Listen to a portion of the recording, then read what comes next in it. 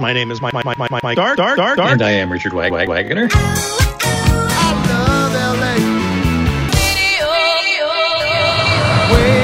We're back. Do exactly as we say and no one gets hurt. It's time for another edition of Radio Waves. My name is Mike Stark. And I am Richard Wagner. And as we approach this Memorial Day weekend, where we have a long weekend to do a lot of different things. Like sampling internet radio stations? Yes, you read my mind. And first of all, I must say, I like what you've coined here. I am internet modulation. Yes. That's yours, right? I think so. I've never seen it anywhere else. I've never seen it anywhere else either, but it's yours now, and we're going to go with it. So you've listed in your column a whole bunch of internet modulated radio stations that you can get on apps or various places. So rather than go through them all, you've got with this podcast, you get the column, and they're all listed in the column. So you can go there, click on the links, and listen to all of them. But I wanted you to highlight maybe 3 or 4 of the better ones, the ones that you like the best. And we'll go from there and get ready for a weekend of listening to internet modulation. Right. Now, keep in mind, these are not my suggestions yet. You remember a long time ago, I had asked for suggestions, and periodically I'm going to throw them in. Usually toward the end of a column is not really a throwaway, but just to kind of season things like that.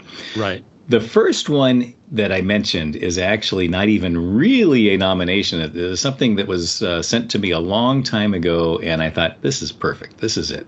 And that's Daryl James' suggestion. He worked in the Inland Empire on KCXX, and I want to say KCAL, but I'm not absolutely positive.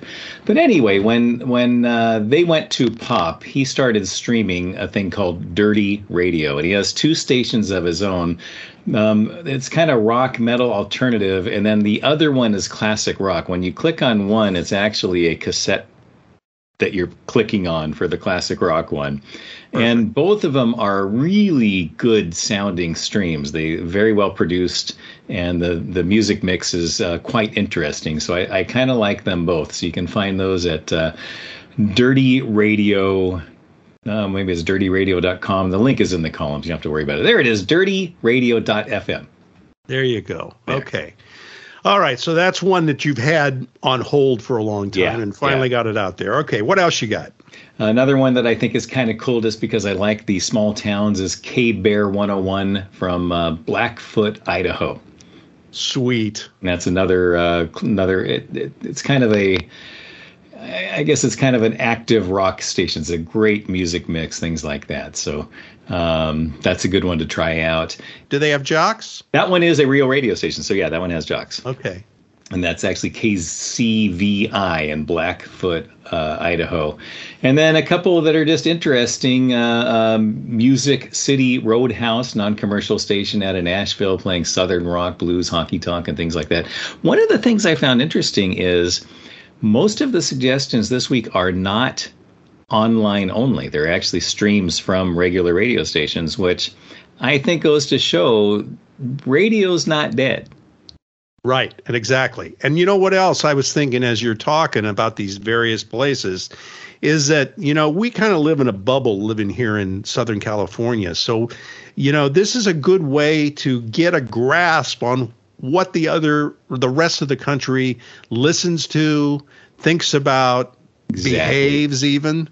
It really is a window into the rest of the country in a lot of ways. And, it's a great way to explore America from your computer. And an interesting thing about it formatically is when you think back into the 60s, 70s, even 80s, you had everyone copying Los Angeles, San Diego, San Francisco, New York area, things like that, Chicago.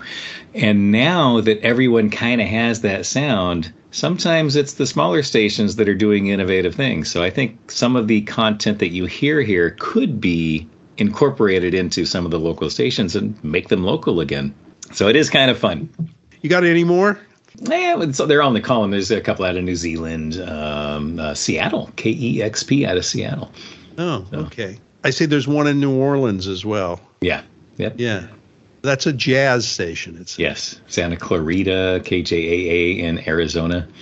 If you have any others that you listen to, be sure and send them to Richard. I'm sure he's going to. This is something we've sort of committed to doing, at least on the podcast. I don't know about his column, but on the podcast, we want to expose these stations throughout the country, and we enlist your help in doing that. Yeah.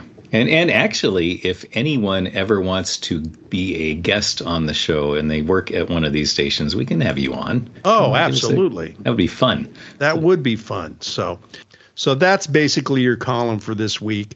Is there anything else going on in radio at the moment? It's really kind of a quiet time. We're still waiting for the big drop with K-Rock, and we'll see what happens with that in a couple weeks.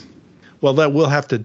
Hopefully, they time that for when Dave is on with us. Exactly. So By the way, speaking of Dave, I want to bring this up to him. I'm listening to an old air check that I have of a couple hours of the sound from when they were about to go off the air. It's probably a few weeks before, and it got to a commercial break. And I must have heard this before, but forgot about it. They have about maybe 5 commercials. Or maybe 6, 2 playing at one time. Oh, and I was just wondering what would cause that for an entire commercial set to be playing double, because you obviously can't hear what's going on. Yeah, well, that's interesting. I'm kind of wondering if that's how you get back to the music faster. Yeah, play 2 at a time. There you go.